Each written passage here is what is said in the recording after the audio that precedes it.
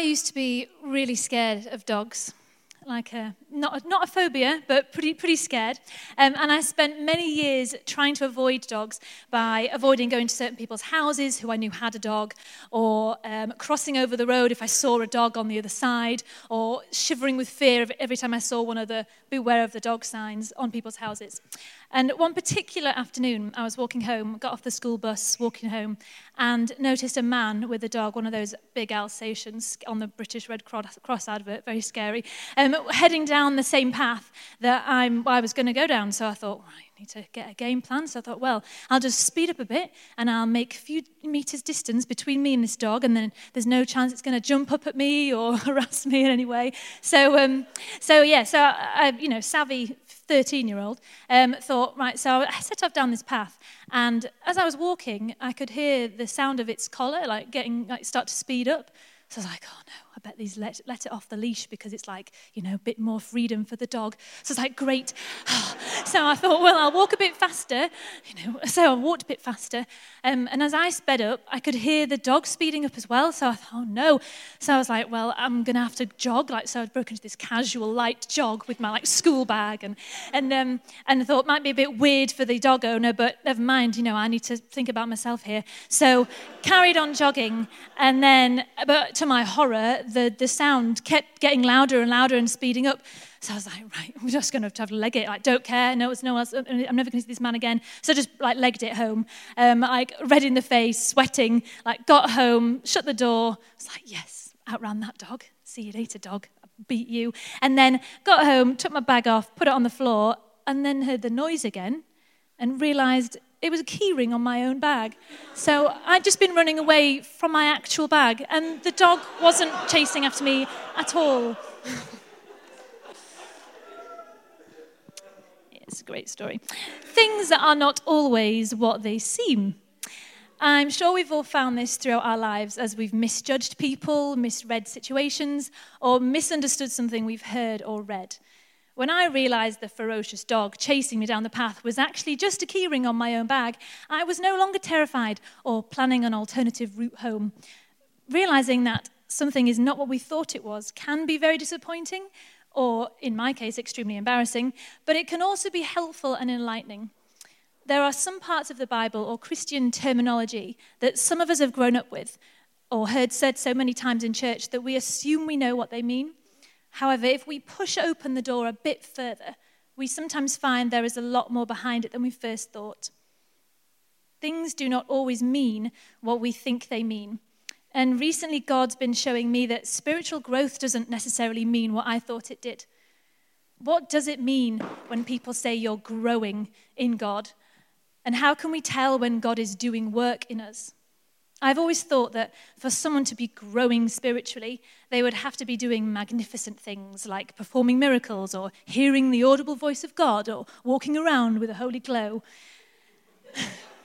Some people here might do that, but as Ben said in his talk on Exodus 34 a few weeks ago, we often fall into the trap of looking for the evidence of God's glory in the big things. On Mount Sinai, Moses asked God, "Show me your glory." And God responded with a Mufasa-type speech describing his character, the Lord Yahweh, the compassionate and gracious God, slow to anger, abounding in love and faithfulness. If God's glory is revealed through his character, then maybe his glory in us is revealed through our character and our ongoing transformation. In John 15, Jesus says, "I am the vine." You might have heard of this verse. "I am the vine, you are the branches. If you remain in me and I in you, you will bear much fruit. Apart from me, you can do nothing. This is to my Father's glory that you bear much fruit, showing yourselves to be my disciples." What this metaphor about the vine and the fruit that grows from it is saying is that it's being connected and staying connected to Jesus that causes things to grow in us. The fruit Jesus talks about is explained by Paul in Galatians 5, where he writes, "The fruits of the Spirit, which is the Spirit of God, which is revealed through us, are love, joy, peace, patience, kindness, goodness, faithfulness, gentleness, and self-control." In the Message version, that was the NIV, in the Message version of the same verse, it says, what happens when we live God's way? He brings gifts into our lives, much the same way that fruit appears in an orchard. God grows us without us having to earn it. The fruit that grows on our branches is not a result of our hard work trying to be more patient or trying to be more kind. It is a direct result of our relationship with Jesus and his love for us. And I'm not saying don't try to be kind and don't try to practice self-control and all those other things.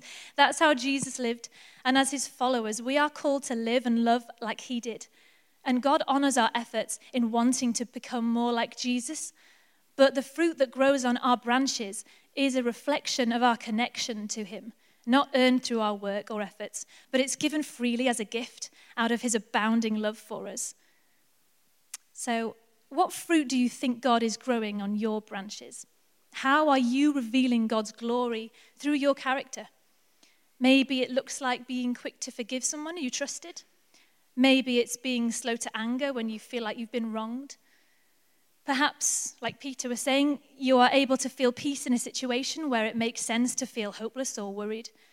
Or it might be having a deep sense of who you are in God and knowing how God sees you, even in the middle of an identity crisis. And growth is quiet. Even when we don't notice it, it's still happening.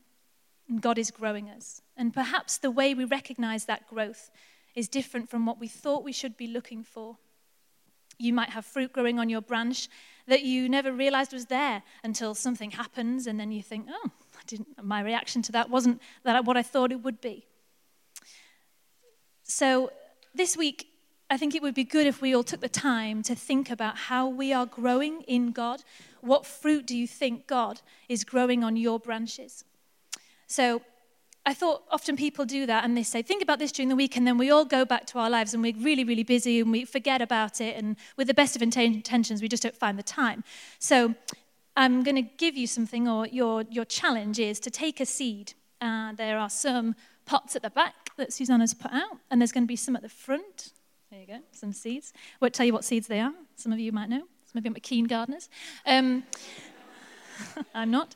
Another thing I could be better at. But your challenge is to take a seed and find somewhere to plant it. It doesn't matter where. It can be somewhere random in York. It can be in your back garden if you want. It can be in the backyard here.